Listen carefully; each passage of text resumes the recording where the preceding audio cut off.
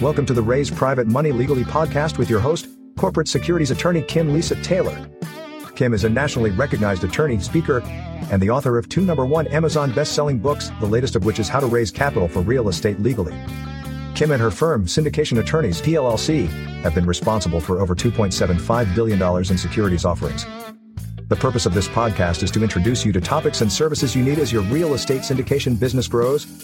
Whether you're a new syndicator or a seasoned fund manager, this podcast is for you. Information discussed during this free podcast is of a general, educational nature and should not be construed as legal or tax advice.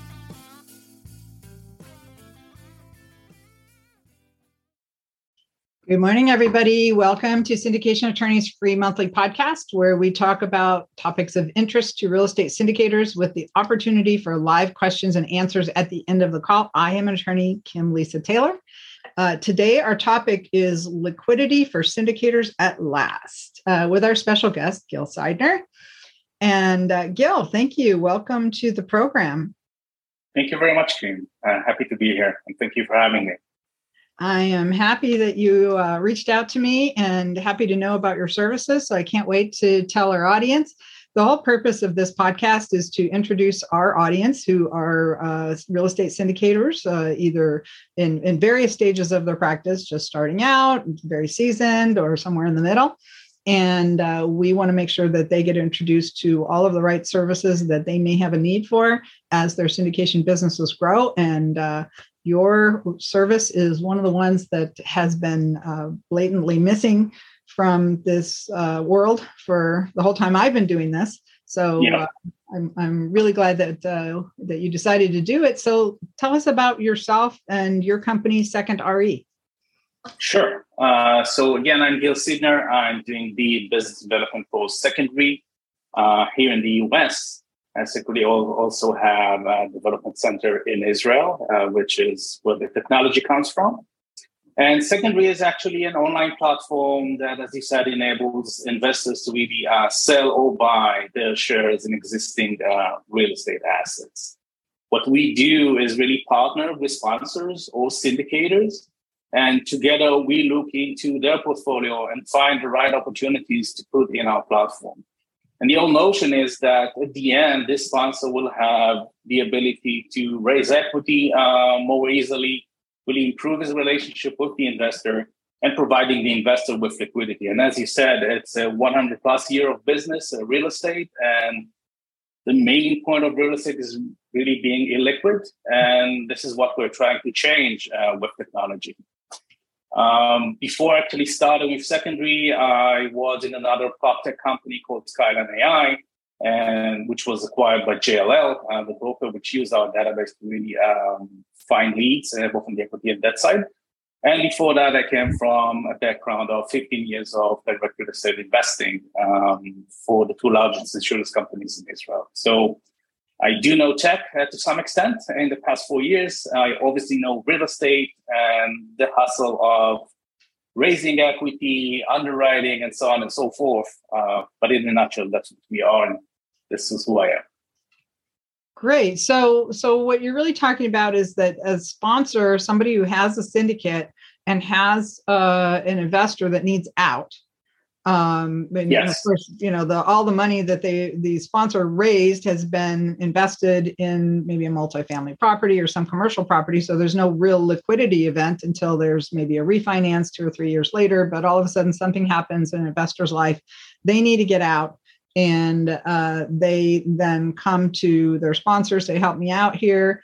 If the sponsor doesn't buy the interest or the other members don't buy the interest, then this is yet another avenue where they can go and put those interests out there for sale to other people. Is that right? That's right. That's exactly right. And the process of a sponsor really dealing with this LP, in most cases, is probably a headache.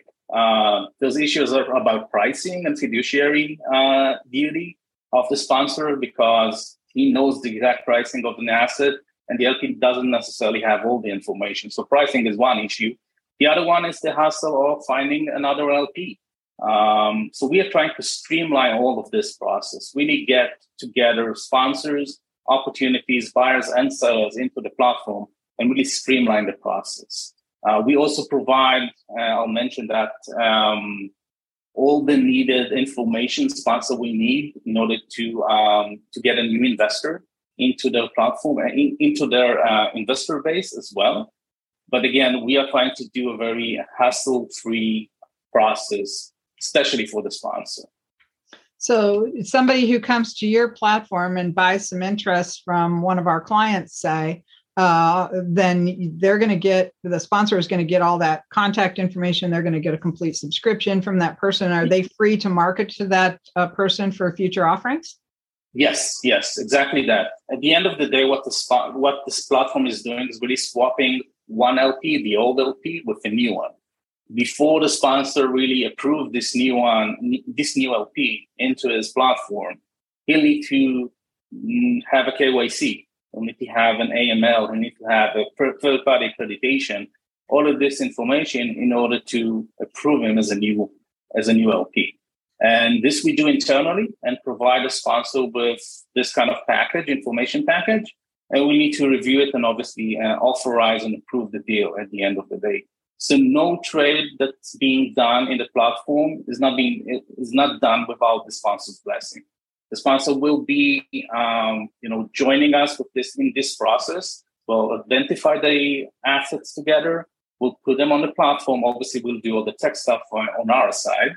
And when there's a deal to be made, the sponsor will be the only one that approves the deal at the end of the day. So he approves the deal, approves the LP, and now he has a new LP, and it's his investor. He can do whatever he wants with him. He distributes money, distributes the K1s, and obviously could offer new offerings as well.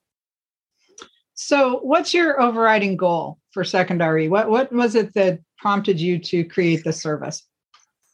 So again, real estate is really an illiquid asset class, and it's an inefficiency that we wanted to really solve. And now with technology, with our ability to really create an online platform, we thought it was a really good start to really correct this inefficiency in real estate. Again, we want to bring sponsors, transactions, and LPs together. The platform is really open to most of the asset classes, most of the strategies, and for all sponsors. So this is one place, very efficient, and it, again, as I said, really streamlining the process of liquidity. That's fantastic. I'm so glad that you saw that need and have decided to fill it. So just walk us through the process. We have a sponsor who has an investor that's come to them and said, I need to get out. Nobody internally in the company is willing to step up. What's the next step? What do they do? So we ask the sponsor for initial details about the investment. So the original OM, asset management fee, historical performance of the asset, and we do our internal due diligence on this investment and see if the number fits at the end of the day, and if it makes sense for us to really upload the asset into the platform. After we do that, the sponsor really sends an email to all of his investors in this specific asset and tell them there's now a possibility for them to liquidate even before he decides to sell. These investors have the option or the obligation to opt into the platform and become members of the platform. And then it's really similar to how you trade stocks in the stock exchange. We have an order book. People could put bids or asks to sell or buy shares in assets, and they control the pricing and they control the amount of shares. If there's a match to be made, two people meeting together at the same price, at the same amount of shares, we take it all manually. We're the one comprising the escrow account. We are the one doing the AML, KYC, and third-party accreditation. And we get the sponsor, the buyer, and the seller sign a transfer agreement at the end. And when this is done, obviously after the sponsor approves the deal and the new buyer, the deal is done. The exchange takes place. That's the process. So what the due diligence that you're going to do, you're going to review the documents that were originally provided to investors by that sponsor. You're going to Yes. ask them for updated financials. Do you require an audit? No, we don't require audit financials. Again, we design this process to make it as simple as possible for sponsors. So obviously, asset management reports, they send to their investors. They do have information about distribution. They do have the original OM of the investment. They do have loan information. This is the type of information we ask from sponsors in order to first really do a due diligence, an internal due diligence about the investment. And then we aggregate all of this information into one page in our platform. We do that. This is all we need from the sponsor. And again, it's widely available. There's no need for special treatment or special reporting in order to work with us. So what is the minimum investment that you would offer on your platform? So our platform is really catering the real investor side of the investment world. The minimum would be $50,000. We only let, by the way, accredited investors into the platform. So we're not going to do micro transactions of $500, $1,000, $2,000. Each and every investor that comes into the platform is accredited. So the minimum is around $50,000. The maximum we want to become, a few millions, obviously. But again, this is pretty much our focus.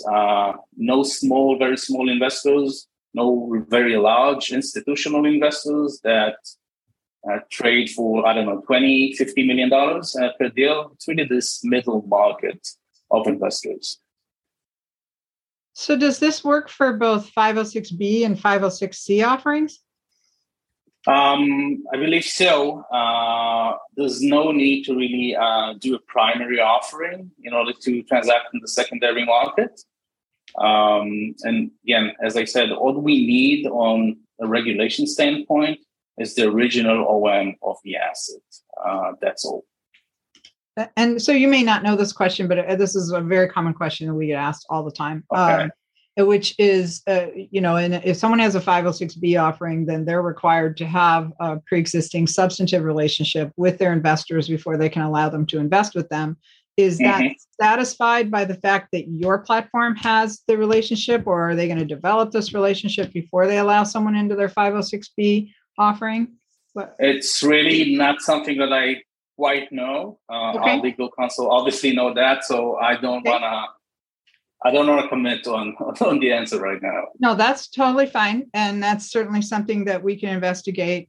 I can forward this question to our legal counsel, and we'll give you an exact and answer. I think that when we had our initial call, your legal counsel was on the phone, and I believe that we talked about that a little bit, but it'd be good if we could get an answer for that. The people that are on our call today. Sure, will do. No problem. Yeah, we'll post that in our FAQs. All right. So that's great. So what are the benefits, for both sponsors and investors? Sure. So obviously for investors, that's very obvious. It's liquidity, right? I mean, they really didn't have any way, a streamlined way to liquidate before the asset was sold. That's one advantage for the investor. The other one is through our platform, they get exposure to a lot more real estate investments. I mean, think of an asset that is traded each and every 5 years or 7 years on the primary market. And that's the only time that an investor could really come and invest in this asset. But on the secondary market, could be once a week. If people trying to really sell their shares each and every month, there'll be the ability to really invest in this kind of asset very frequently. So again, a large exposure, more liquidity, that's for the investor. Sponsor really has the ability to do a lot of stuff with our platform. First of all, he is exposed to more investors. When we put his investment, we do share, obviously, the performance of this investment. We share information about the sponsor, and he gets more exposure with investors that we didn't reach out to yet. That's one. The other thing is really streamlining this process of liquidity. I mean, there's a lot of tension between LPs that really want out and the sponsor. And we take all the hassle out and put it in the platform. Again, I talked about the pricing issue. I talked about the mechanics of really facilitating the deal and getting new investors to really replace an old one. So all of that we put in one basket and present it to the sponsors. And obviously, we're not charging anything on that from the sponsor. So it's all free of charge. Well, that's a really good question. So how do you get paid? We get paid similar to a broker-dealer. We get a small percentage from the equity that trades hands, both from the buyer and the seller. And that's how we make our money. And again, sponsors are not paying anything. That's attractive. Yes. And so are you a broker-dealer? Not yet. We are in the process of registering with FINRA and the SEC. Hopefully it will be done in the next few weeks. Wow. But it was very important for us to really take this path and, first of all, create a platform that is secure, efficient, and transparent. So adding this layer of regulation is really, I think, important, both for sponsors and investors. And that's why we're, taking this path. Again, we're at the final stages. We're not approved yet, but hopefully when we will, we'll be a broker-dealer and the platform will be an ATS, an alternative trading system. Okay, so on just a side note, I occasionally get people asking me, well, why don't I just become a broker-dealer? There's no small feat, is it? No, it's a long process. It's been almost 6 months till now. Wow, that's short. And it's not over yet. Hopefully it will be in a few weeks. But it's dealing with the regulator on one hand. On the other hand, we think it's very important. Yeah, I That's think why in we your take position, the time and the money. It's going to give you a lot more exposure and credibility, and no fear of being, rated by regulators, which is going to be a really great thing. Yeah. And it's also going to give the sponsors confidence that you have the ability and the correct licensing to be able to do this. And that's right. Provide this service. Both sponsors and investors. Yes. Yes. All right. So. Let's see. What kind of vetting do you look for? So you're vetting the deal, but you're also vetting the sponsor, right? That's right. I mean, so typical crowdfunding platform like CrowdStreet or RealCrowd, or some of these bigger real estate crowdfunding platforms, they're looking for a lot of experience on behalf of the sponsor before they would ever put their deal up on their platforms. What are your requirements? So first of all, we do our own vetting on 3 things. As you said, the sponsor, the transaction itself, and the new buyer. So we discussed the new buyer already. I mean, the KYC, the AML, the third-party accreditation, we do this all in-house and then provide the sponsor with this information. So that's one vetting we do. The other one is the transaction itself. As I mentioned, we do ask for historical information. We do compare it to the original underwriting. We do look into other very key features in real estate, like the location, the market condition, rent comps, sale comps, everything we do internally.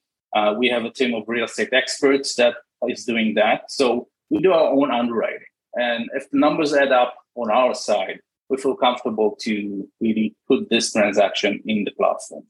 And the same thing with sponsors. What I did in the past 15 years for the large institutions in Israel is really vetting sponsors. Because at the end of the day, if you do have a good sponsor, the deal could really happen and could be very successful.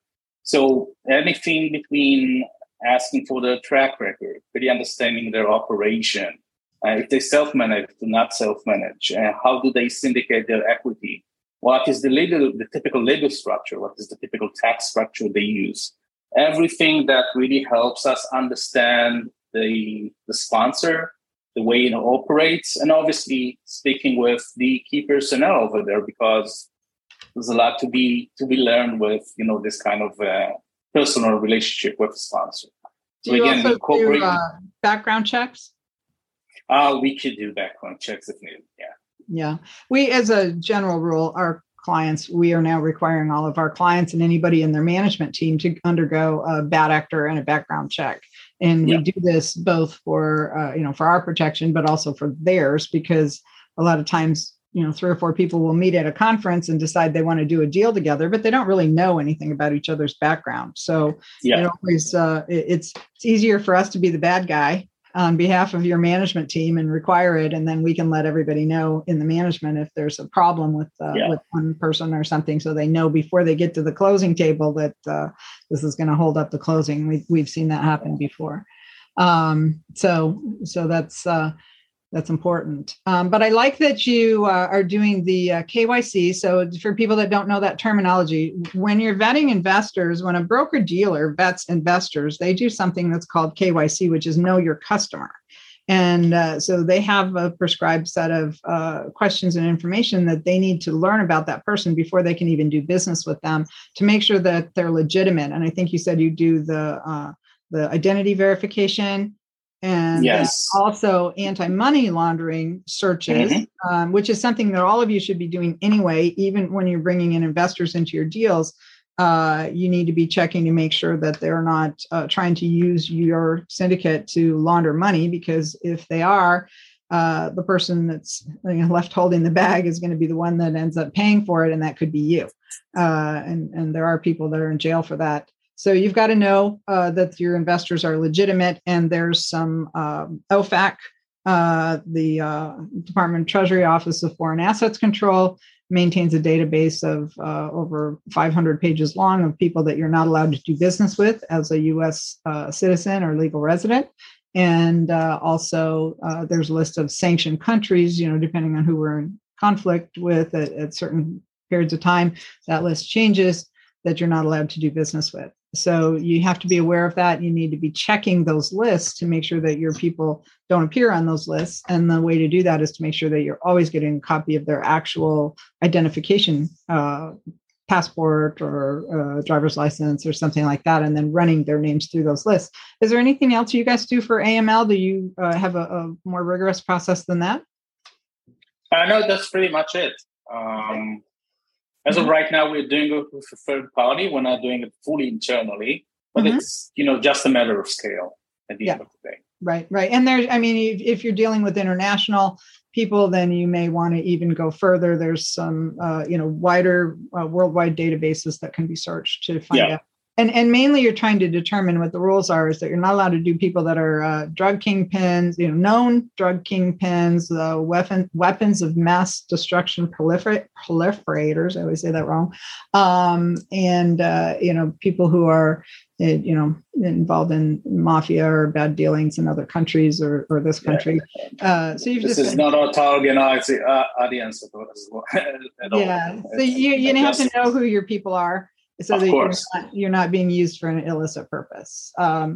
So that's always important. So what kind of assets won't you list? As I mentioned, we are pretty much open to all asset classes. So office, retail, residential, industrial, hospitality, these are all acceptable.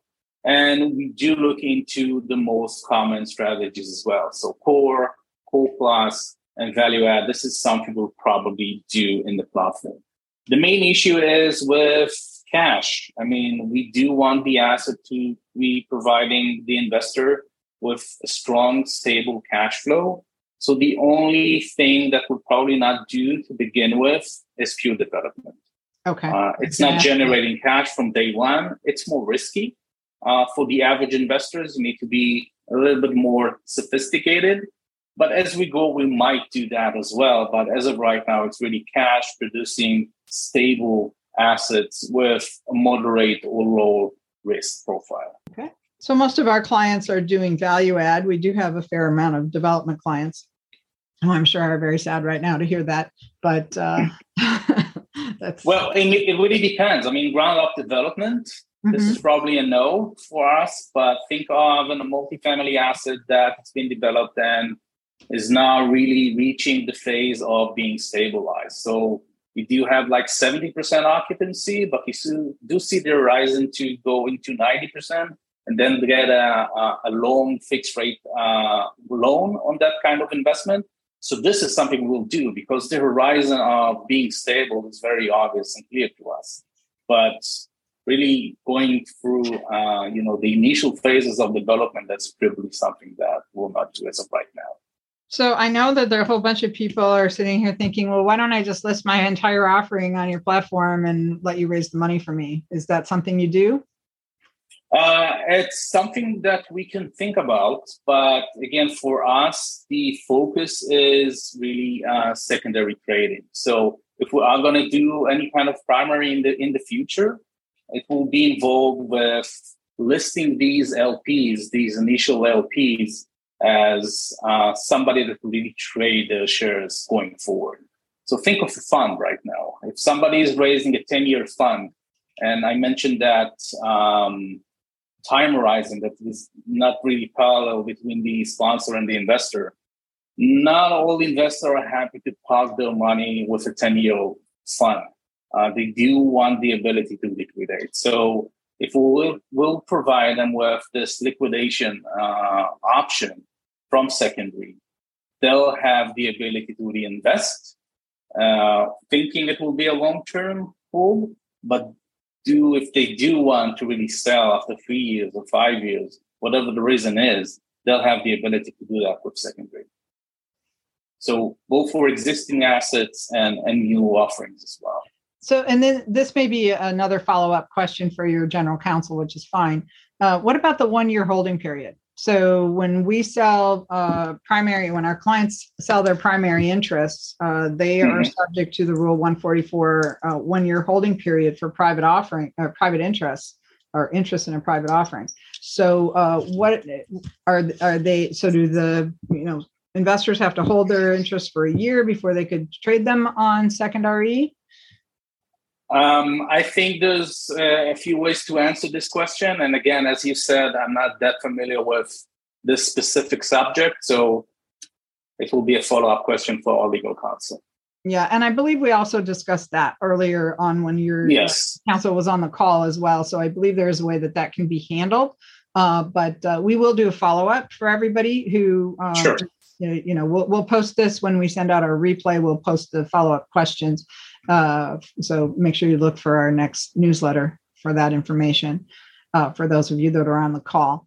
All right. So what about so when we write offering documents right now, without having had your service available in the past, we've always written right of first refusal clauses in our documents saying that first the sponsor, the management team has the right to purchase the interest if anybody wants to sell them. And then secondly, if they don't want to purchase it, then they can offer it to the other members. How does that work within your system? So first of all, as I said, we are first approaching sponsors. So no sponsor will wake up one morning and really know that one of these LPs want to sell his share without consulting with first. So each and every right of first refusal, the sponsor will have the ability to really stop the process and say, well, I have a right of first refusal. Regarding right of first offers from other LPs, this is actually something we can provide using technology. I mean, think of the platform. Let's create another silo inside the platform, which enclose all the relevant LPs within this investment, and they could trade on this piece, this share of asset inside our platform. If they come to an agreement between this group, that's fine. If not, we can take it outside and let other people really bid for this kind of investment. So that's if I understand this right, then this is a service you can provide to the sponsor. So instead of them having to send out an email to all their people and then they have to handle the transaction between whoever yes. to buy it or not, then you can handle that for a small fee, which might be a great benefit to the sponsor. They just say, well, we'll just pay the fee. Yeah. And the buyer pays the fee. And the whole transaction takes place. The correct paperwork is done. So it's kind of a done for you process, I think. Yeah. Mm-hmm. As I said, the main purpose is for sponsors really facilitating this secondary transaction. So yeah. And what that does also, what if somebody wanted to do a capital call? Would you be able to facilitate a capital call through your platform? Yes, if other LPs don't contribute on the capital call and they'll need to, put in new equity into the deal, yeah, that would be an option as well. Very easy. So when we write our documents, we always make the capital calls optional. They're not mandatory. So there's two types of documents you might see. When I first started writing securities offerings, the clauses were mandatory. And if, so everybody, if there was a need for an extra $200,000, the sponsor sent out an email to all of the investors and said, you contribute your share of this $200,000, whatever percentage interest that investor owned, they had to contribute. And if they didn't contribute, then they were held in default, and there were all kinds of penalties that got associated with them, and somebody else owned the money, and then they were charged 15% interest. They'd lose their voting rights. Their interest could be reduced. All kinds of things could happen to them. And what we learned is that a lot of investors decided, I'm not going to invest in anything that has that kind of a clause, because I'm willing to make my initial investment, but I'm not going to be obligated to a future investment that I don't know anything about. And if I don't think that the sponsor's doing the right thing, or I just, don't have the cash available at that time, I don't want to be forced to contribute more. So we made our capital calls kind of optional. And the reason that we did is because what we found it was happening in practice was that some people were raising their hand and saying, I'll take it. Or, 2 or 3 people would raise their hand and say, I'll put in that money. And the rest of the people weren't interested. So we just, made it more flexible for the sponsor to be able to work directly with those people that were interested in doing it. And I think that kind of a provision would work well with being able to offer the capital call through your platform. So now, again, instead of the sponsor having to go out and try to, call every investor and talk to them about, are you interested or are you not? And how much do you want? And, carving it all up and figuring out and getting all the correct paperwork in place, that would be something that your platform could facilitate for them just amongst their own closed group of investors initially, right? And then if that didn't work, then you could go out to a wider group. That's right. That's right. So I think this is a tremendous service, and so back to the benefits for investors is, number one, you have liquidity for your investment, and 2, you have insurance against a capital call, because if there is a capital call, you're going to be forced to contribute because there's a secondary means for the sponsor to be able to try to raise that money from other people, whether it's investors in our group or outside investors. So I think that it also is a tremendous benefit to be able to offer investors. Is a new offering required for secondary trading? Like, do we have to create a new PPM or a new set of subscription documents every single time and filings with the SEC and Blue Sky filings? So as far as we understand, no. Under Rule 4A1.5, the U.S. Security Act, secondary trading is really permitted among accredited investors without a new offering. So there's no need to go out and spend a lot of money on new offerings. Just kind of taking some notes here, and I hope everybody else is taking notes on this call, because there's a tremendous amount of material here that will be helpful to you in the future. So how would people, we're going to go to Q&A here live, and I see we have a ton of questions. So before we go, let's just make sure everybody knows how to reach you and us. So how do people reach you first, Gil? Sure. So my email is Gil, Gil, at Secondre, which is second, SECONDRE, as in real estate.com. So Gil at secondre.com. And our website is live. You have the ability to log into the website, secondre.com, and really opt into the platform even now. So these are the 2 main ways you can get in touch with me. Here's a question, and maybe you guys are fairly new, right? You haven't been out there for years yet. Yeah, we are a very new shop, around 6 months, and we launched the platform actually a month ago.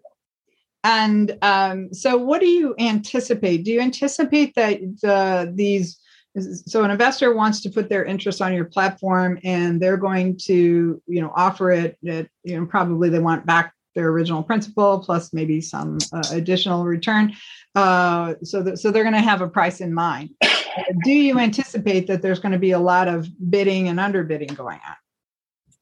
As much as the platform will get bigger, obviously there'll be more liquidity. So you'll see a lot of offers and a lot of asks.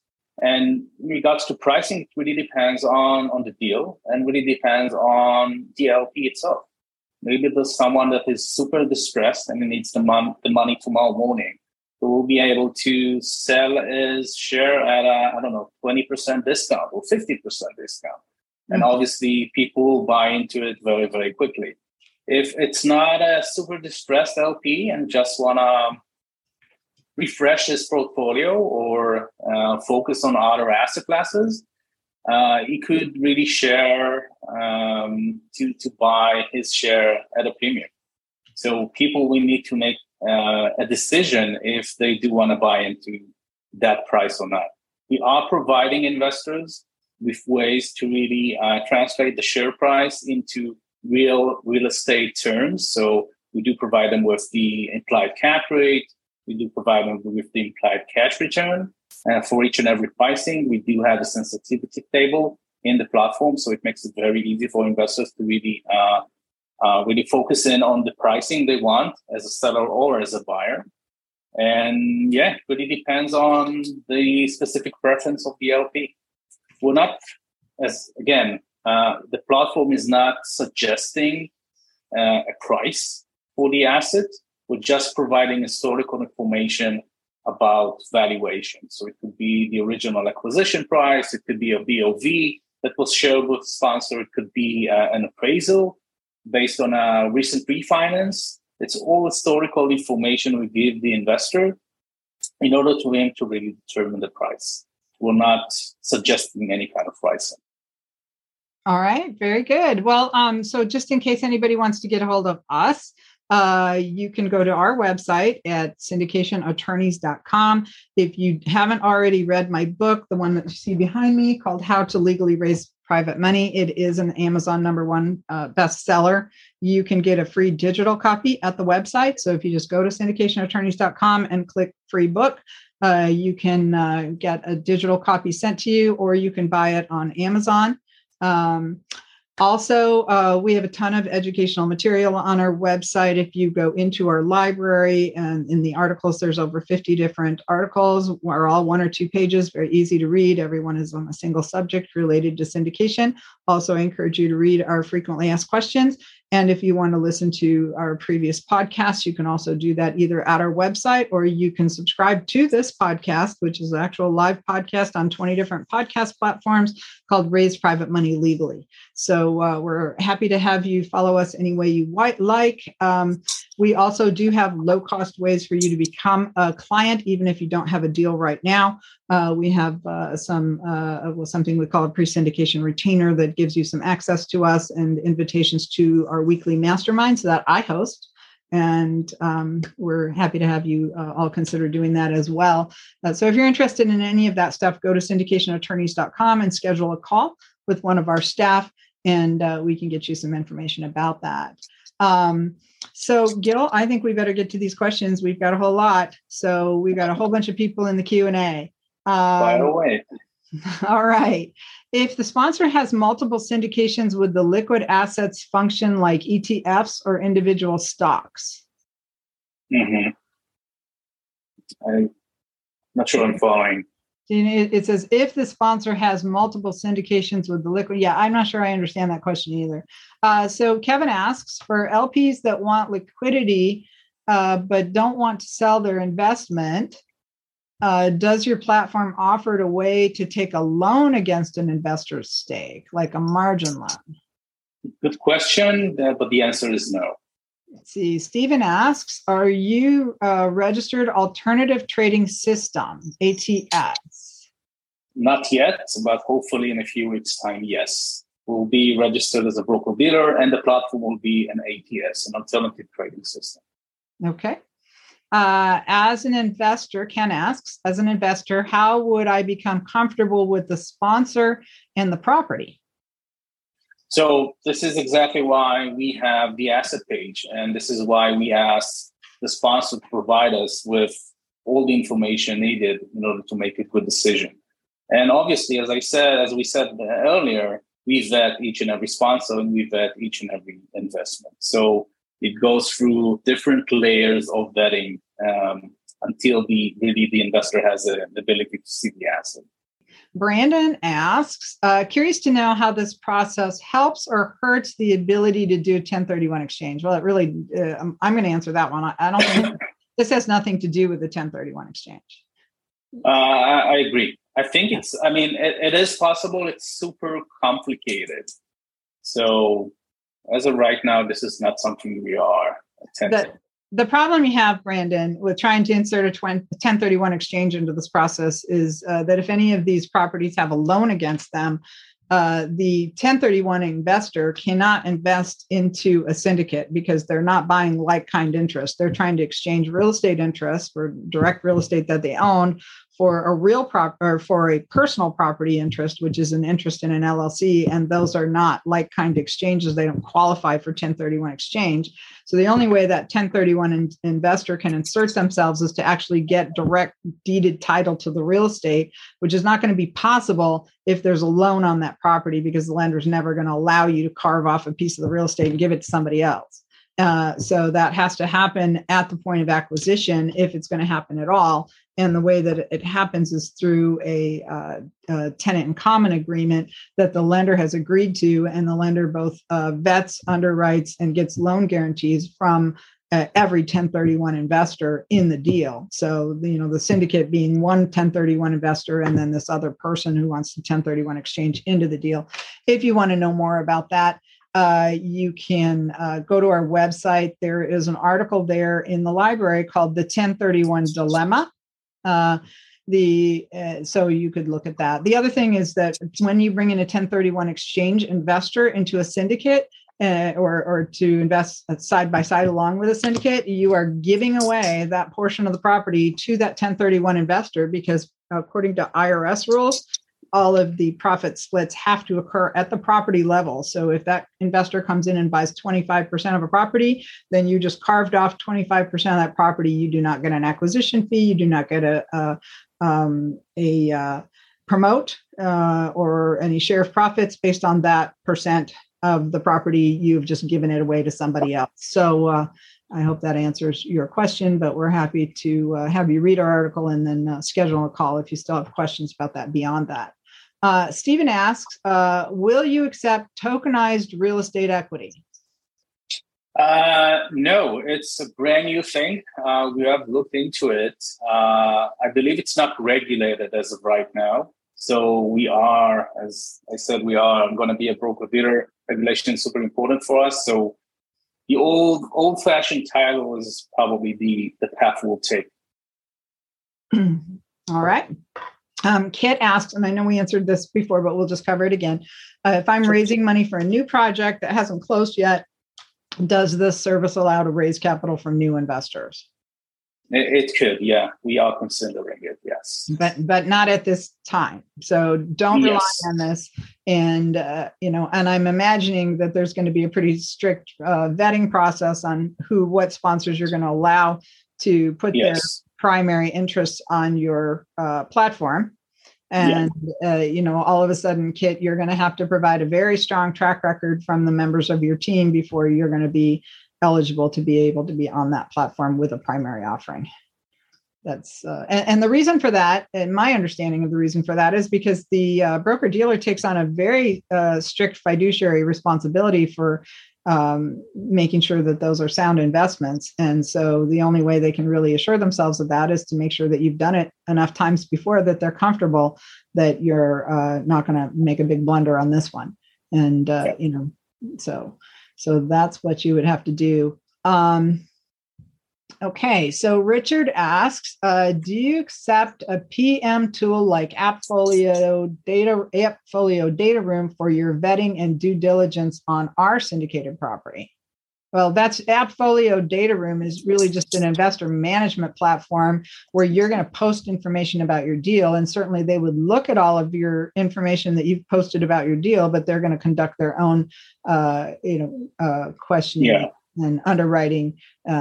So, certainly whatever you've provided to investors, you're going to have to provide to Gil and his team. But you may have to provide even more than that to Gil and his team. They may even want to see some, financial statements from some of the sponsors. Is that true? Yes. And regarding these platforms, actually, as a technology company, we can use because we can use a process that really, takes all the information and not to be needed to really transfer it through email. So we can solve this problem as well. But as you said,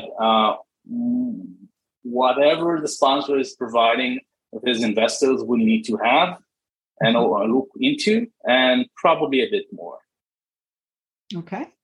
Batur asks, how do you find the investors? If a sponsor brings its own investors, do those investors get solicited and see other ads? Well, that's a good question. Yes, they do. I mean, each and every investor that is opting into the platform has a wide visibility on other investments as well.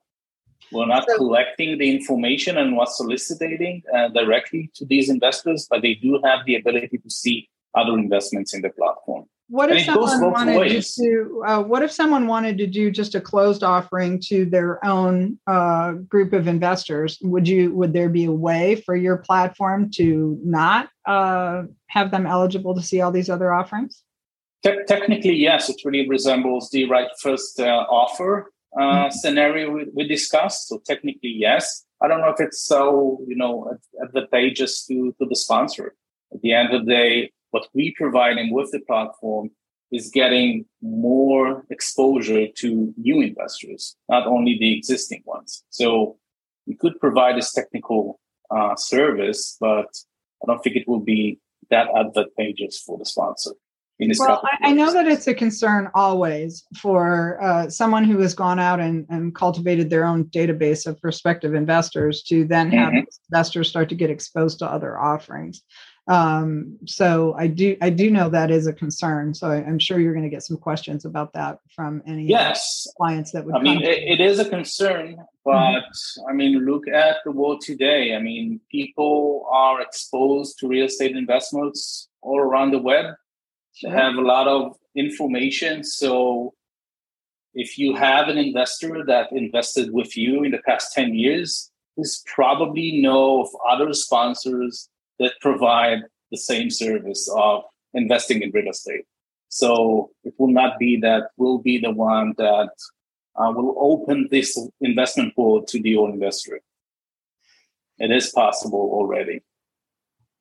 Ken asks, as a CrowdStreet investor, I would consider secondary buying one of their deals. They review deals thoroughly to make a commission on the whole property. Well, actually, they don't make a commission on the whole property so much as they earn a marketing fee. Incidentally, CrowdStreet has a $25,000 minimum. And he's saying, I can't imagine Second RE can do as thorough an analysis for a $50,000 investment and make a proper commission. Can you address this issue? We can. Again, that's my background. That's the background of the team. We've been doing real estate investments. So we are doing pure in-depth due diligence on each and every investment. And our business model will pay for that at the end of the day. Okay. We'll not see any problems with that. All right. And Deepak asks, would you accept a non-operating hotel being converted to short-term rental or apartments? It really depends on the phase of the investment. Again, if it's very close to being stabilized, if there's a true horizon, very clear horizon of this asset producing cash flow in the next few months, and there's financing in place as well, yes, we can promote it. If it's really the start of this process, it will be much harder. What is your email address again, please, Gil? So it's Gil, Gil, at Secondary, SESONDRE.com. Odette asks, can you give us an example of a sponsor you work with and the assets they list? Sure. So as I mentioned, we did launched a month ago, and we launched with a sponsor called Reef Holdings from Dallas, Texas.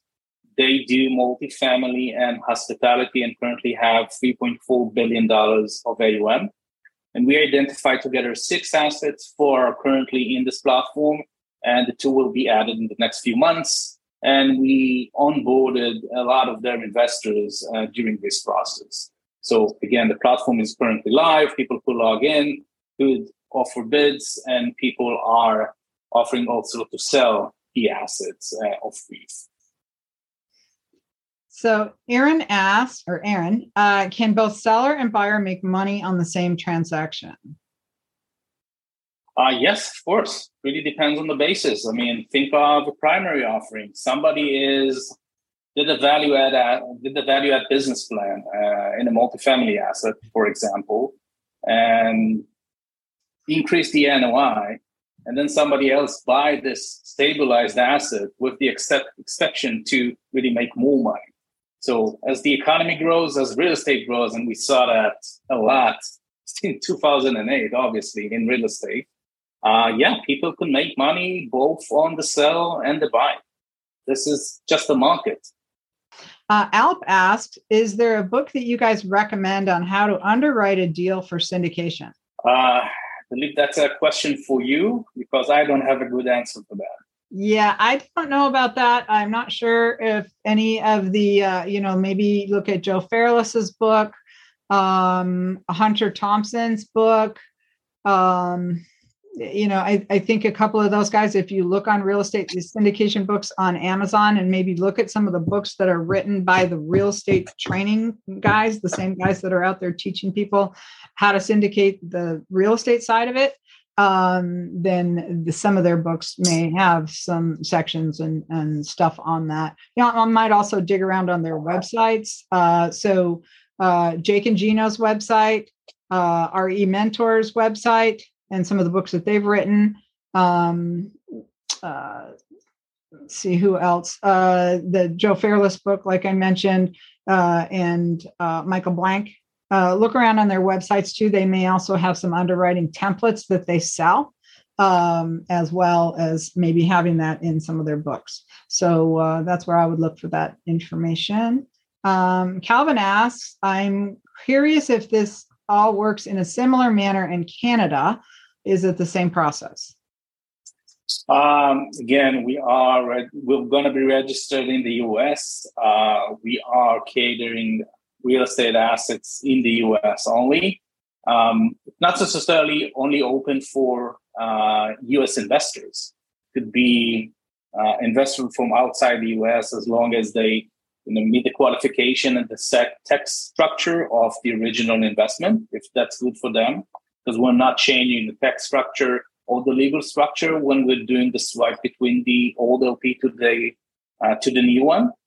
But hopefully when we'll grow, we'll look into other markets as well. And Canada will probably be the first one. Okay. Well, let's hope that you're very successful in the US, which I think you will be. And then we'll see you grow into other markets as well.